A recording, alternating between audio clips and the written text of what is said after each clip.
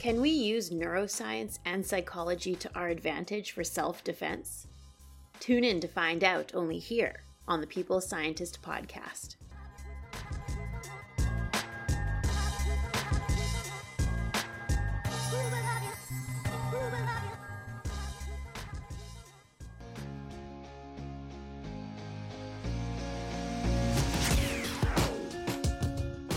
You are listening to the People Scientist, the podcast dedicated to helping us optimize our health with the latest scientific findings on neuroscience, physiology, and nutrition. I, your host, Dr. Stephanie Caligiuri, a nutritionist, physiologist, and neuroscientist, will be here with you every single week, bringing us information to ignite our thinking, to help us be one step closer to the healthiest we can be.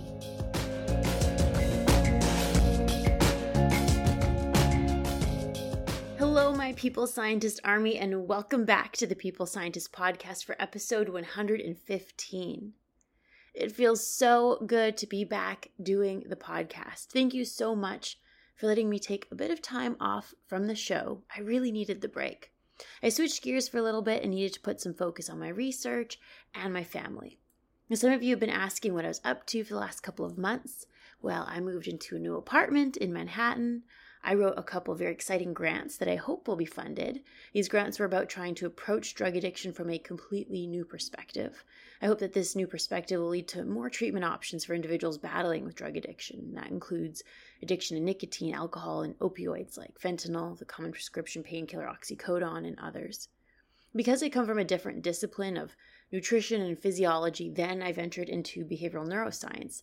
I like to bring that different perspective to the table. I hope that my different approach will lead to some significant findings. Another exciting thing is that some of my work on nicotine addiction was invited for submission to a prestigious journal called Nature, so I was working on a rough draft of that work. And this project has been about 5 years in the making, and I hope that once that work is published, I can dedicate a whole episode on my own research for all of you. Also, as I'm sure some of you listening can relate to, I hadn't seen my family for nearly 2 years since this pandemic began. I'm originally from Canada, but I work and live in New York City, so crossing the border and seeing my family during all of this was impossible at times or rather difficult and expensive. So I finally flew out to see them, and man, did I cry. It was as though all the emotions I'd felt in the last 2 years, the fear, the sadness, the joy, the excitement was felt all at once when I was in the arms of my family again. I was so grateful for everything in that visit. I feel like in the last 2 years, I had to become very independent, kind of keep my head down and grind and go through the motions, so to speak. And once I got back to Canada with my family, it was a huge realization of what my life used to be like. Even my family cooking me meals made me cry because I hadn't had anyone cook me a meal in years. So gratitude certainly is something that I've learned the last 2 years. How about you? Do you feel as though you've changed or learned something new about yourself in the last couple of years? I'd love to hear from you. You can message me on Instagram, LinkedIn, Facebook, or Twitter. So enough of me chatting away about what I've been up to the last couple of months. Let me jump into what I'm going to talk about on today's episode. Now, I wanted to cover the scientific literature on the neuroscience of self-defense. Now, I feel living in New York City, I've certainly had to become more aware of my surroundings and to be more defensive, as I have unfortunately experienced a few incidents here in the last few years. And it got me thinking, okay, what is in my toolbox? What can I use to help keep myself and others safe? Well, psychology and neuroscience are some of my tools, so I wanted to see how we could use our intelligence to our advantage. And I hope this episode will intrigue you, give you something to ponder, and perhaps provide some useful information for all of us. So, as we always do, how about we start off with some core takeaways? Today I will be speaking about the neuroscience and psychology of self-defense in order to deter violence or to avoid being accosted. There's not too much research on this topic, surprisingly, but I was able to find some interesting things or pull from similar areas.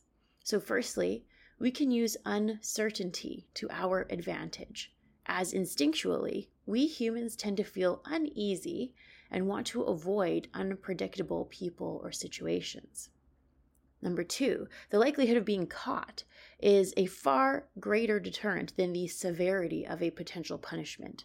So we can give off an impression that if someone were to approach us, we would not be an easy target, that we would draw attention, enhance the likelihood of being caught, and have a high chance of this person therefore having a punishment. And I also give some suggestions for that in this episode. The third thing I bring about is talking about scenario training, as this is used in police academies and the military in order to prevent us from freezing up in situations and to have a known plan of action in likely scenarios. I also speak of particular brain regions involved in these emotions and how they play a role in our ability to deter being attacked. So now, without further ado, let's get into those scientific details.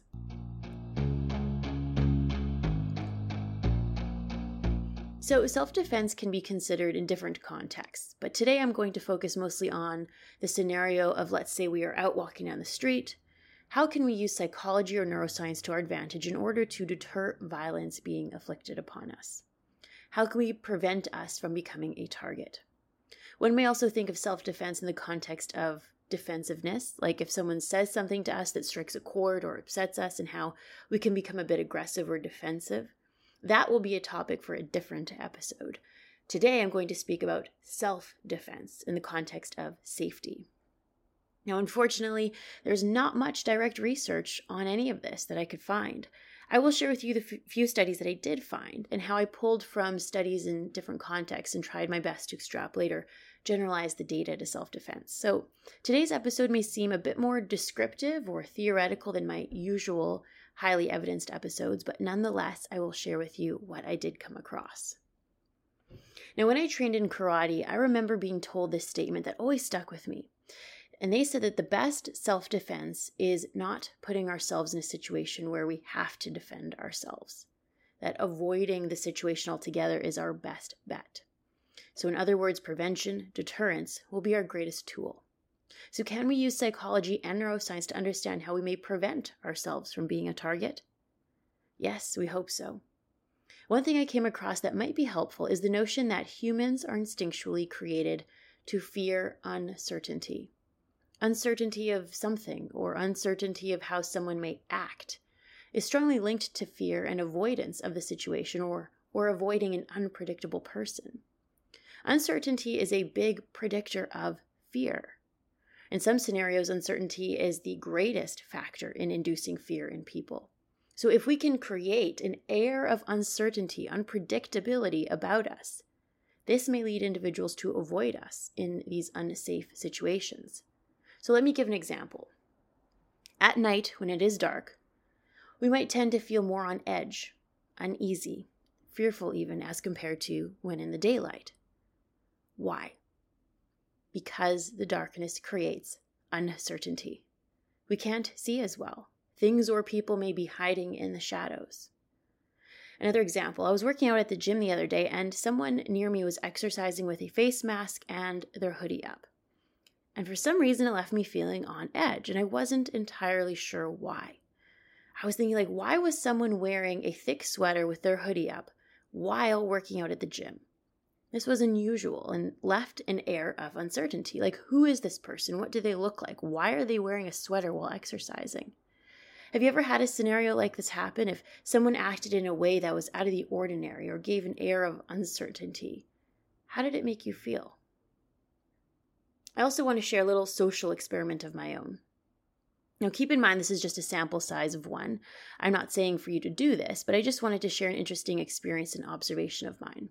Now, when I walk around the city, I tend to have a lot of people talk to me, make comments to me, accost me even, unfortunately.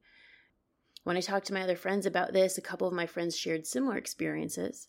But for the most part, many of my friends did not to the extent that I've experienced. So they got me wondering, why am I targeted when I walk around the city? Why do people like to interact with me, whether that be positively or negatively? Is it the way I dress? Is it my demeanor, the speed I walk, how I look?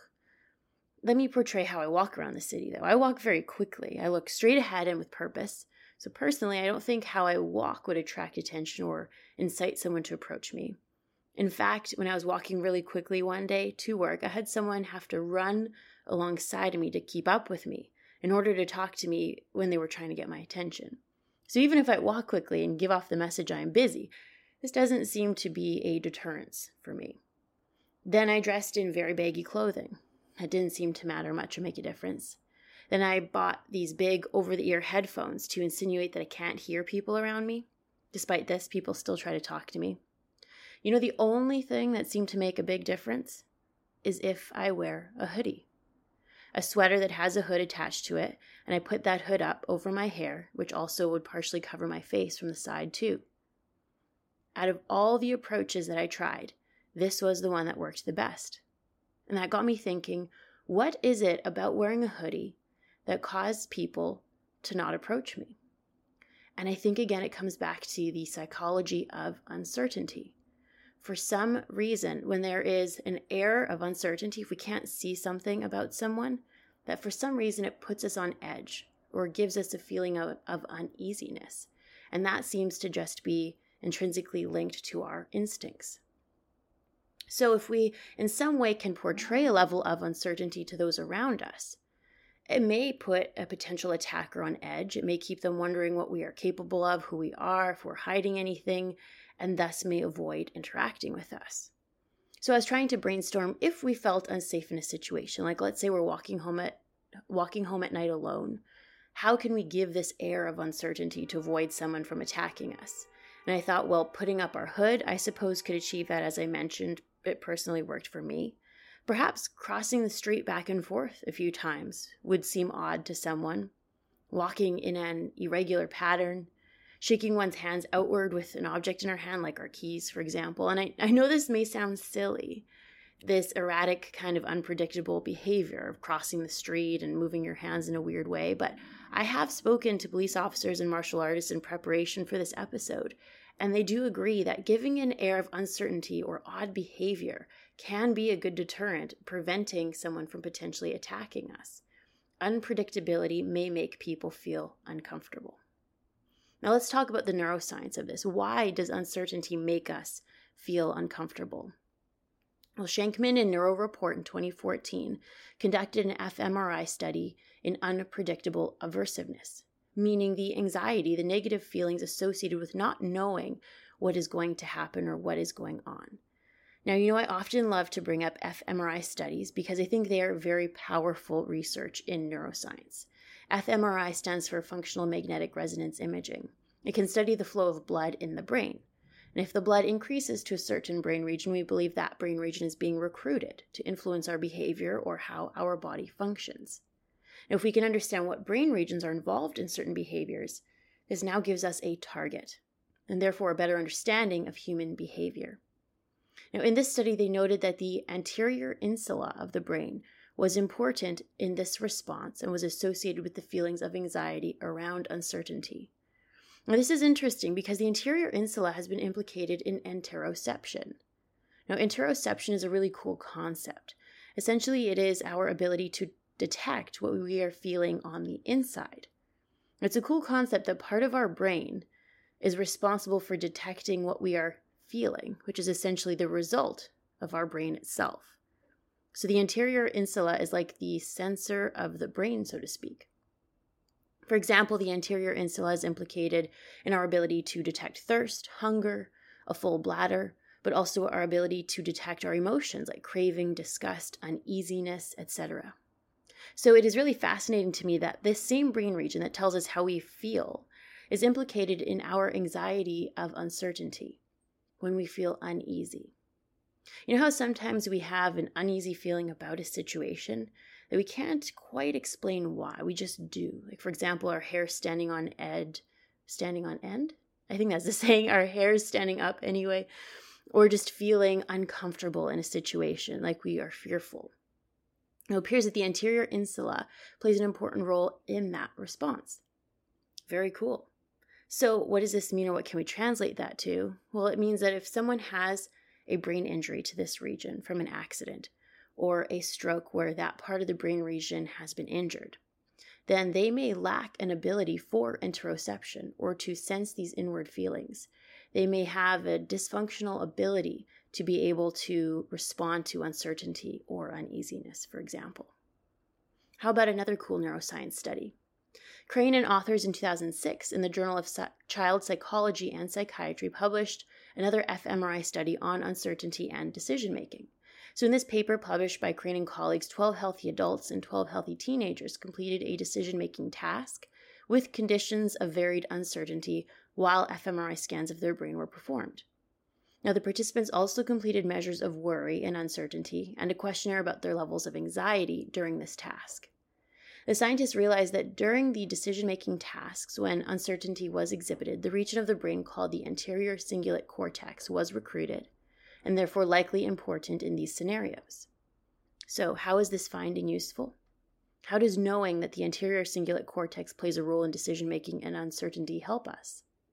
Well, for example, Pittenger in 2006 in the journal Primary Psychiatry implicated the importance of this same brain region in individuals living with obsessive-compulsive disorder, or OCD.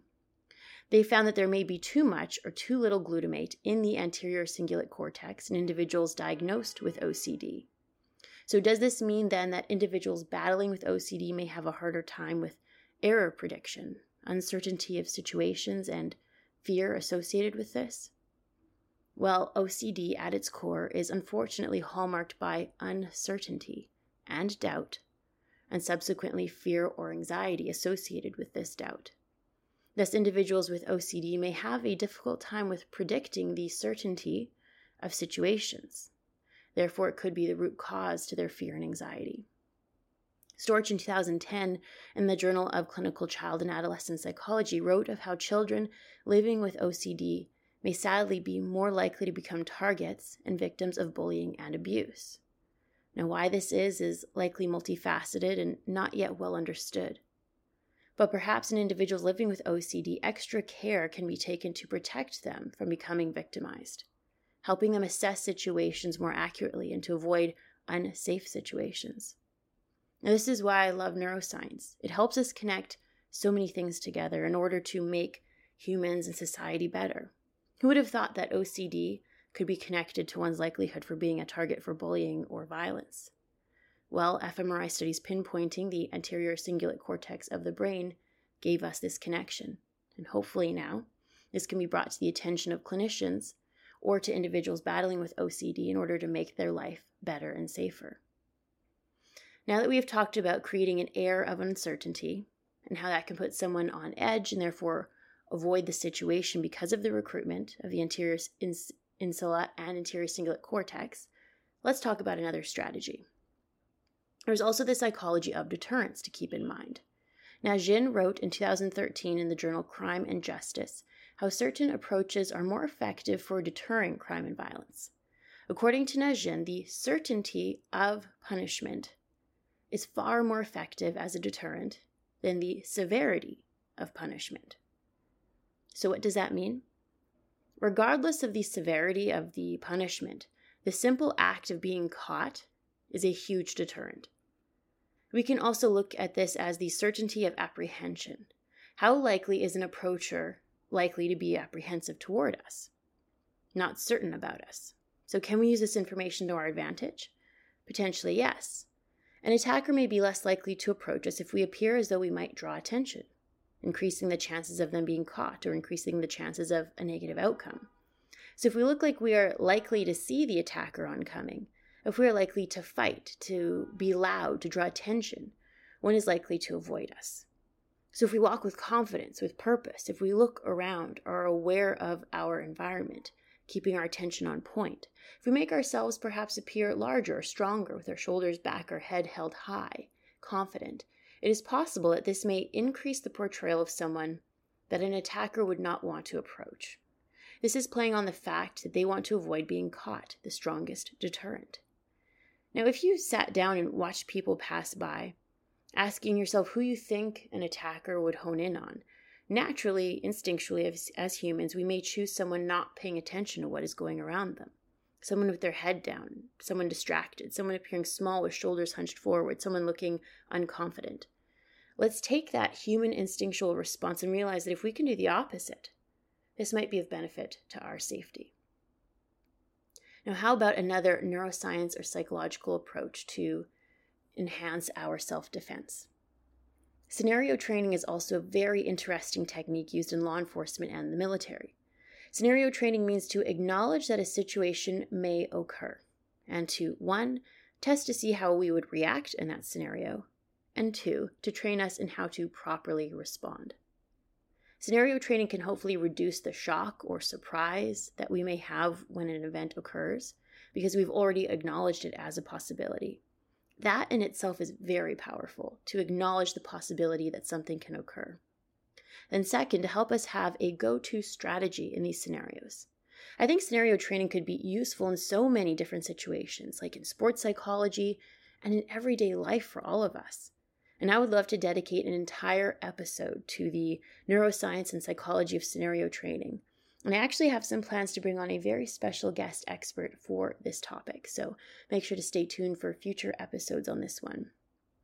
But briefly, considering our safety and the possibility of someone approaching us is in itself powerful, the awareness of the possibility. Wirth in 2011 in the journal Police Practice and Research detailed how scenario training in law enforcement helps to prepare police officers for a wide array of different situations. The scenario training helps prepare them on how to respond, to not be surprised, so they are less likely to respond with frozen shock, but rather to be at the ready to respond to the situation. For example, if we notice someone is following us home, instead of going home, we could go to a public place with people like a grocery store or head to a nearby police district. Do you know where the nearby police station or fire station is in your area? Perhaps it's good knowledge to have. That way, if you ever feel uneasy, if you ever feel like someone's following you home, you can head in that direction toward the police station or the fire station. Now, in this example of a scenario training, we can acknowledge that being followed is a possibility, that we know how we can respond, instead of us hesitating in that moment, not knowing what to do. How about another example? How about if someone actually gets to the point where they grab us from behind? And we might freeze. We might not know what to do. But if in your mind you've told yourself, if I ever get to that point where someone comes from behind and grabs me, this is what I do. And I personally love jujitsu, this martial arts, for this. Jujitsu utilizes our intelligence to have self-defense. Intelligence is the equalizer against someone much stronger or faster than us. This is why I really like jujitsu. I've taken a couple classes at the Gracie Jiu-Jitsu Dojo here in New York City, and they train people to deal with real-world situations, which I think is great. They also have super great YouTube tutorials, and it's called Gracie Breakdown on YouTube if you want to take a look at them. And I'll also put the link in the description box to this episode if you want to check their channel out. And one thing I took from the jiu-jitsu classes is that our natural inclination, if someone grabs us, is to pull away, to move our body as far away as possible from the attacker. However, in jiu-jitsu, they teach that our strength comes from pulling the attacker in toward us. That this limits the attacker's range of motion and thus their strength, and can put the power into our hands. So think about jiu-jitsu and even having a couple go-to moves you've practiced, and that could be very beneficial and empowering in regard to our self-defense. This, so to speak, is scenario training. Now, everyone's living situation is different, but considering the possibilities to ensure our safety can be an essential exercise. Now, with every function, there can be a dysfunction. To every physiology, there is a pathophysiology. What I mean is, using these tactics of self-defense may be useful for us, but also overthinking or ruminating on them may also lead to anxiety or paranoia. So it is also important to bear in mind the realistic situations, to consider a plan of action, and that is it. To not ruminate on these scenarios to cause undue anxiety. The fact that you've prepared yourself in how to respond to this situation would hopefully reduce any anxiety related to it. So that is a wrap, my People Scientist Army. This week's episode 115 on the neuroscience of self-defense. Now, there isn't a whole lot of research on this topic, but I think I was able to pull together a few interesting studies and points that perhaps can give us something to think about. For example, utilizing uncertainty to our advantage.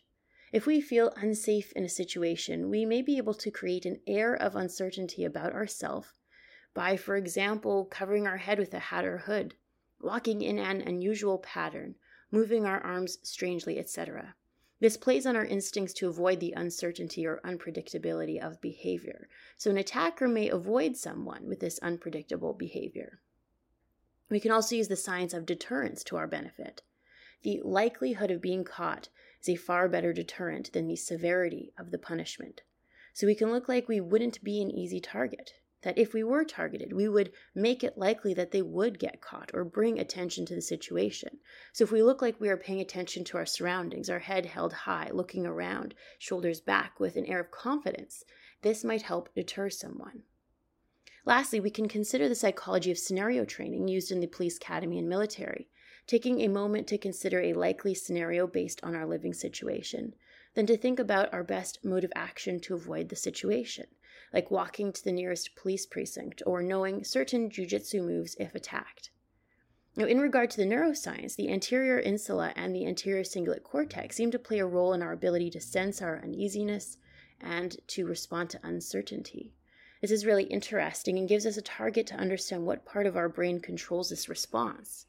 And so, for example, if this brain region is damaged from a traumatic brain injury or stroke or involved in another health condition, then perhaps our ability to assess uncertainty of a situation and the fear or anxiety associated with it may be heightened or reduced. So I hope that this episode was interesting for all of you. I know I found it really intriguing and useful for me personally. As I mentioned in the last episode, I will plan to do more posting on social media in trade for a podcast episode. So I would like to try out doing a podcast episode every 2 weeks for now, but posting more tidbits of information on the week's topic to social media over that 2-week period. Who knows, I might go back to weekly episode come the new year, but let's try this out for now and see how it goes. But thank you for being patient with me as I try new things and for sticking along as part of the People Scientist Army. If you by chance want to buy me a coffee to say thank you for the episode, I have my Venmo and Patreon account in the description box to the show. I don't make any money on the podcast. I do it because I love science and researching, and I want to share my findings with all of you in the hopes that if I can empower or intrigue at least just one of you, then I'm a very happy girl. So I hope you all have an amazing week. If you are in the United States, then I hope you have a wonderful Thanksgiving this week. And I will meet you back here for another episode very soon on the People Scientist Podcast. Bye for now.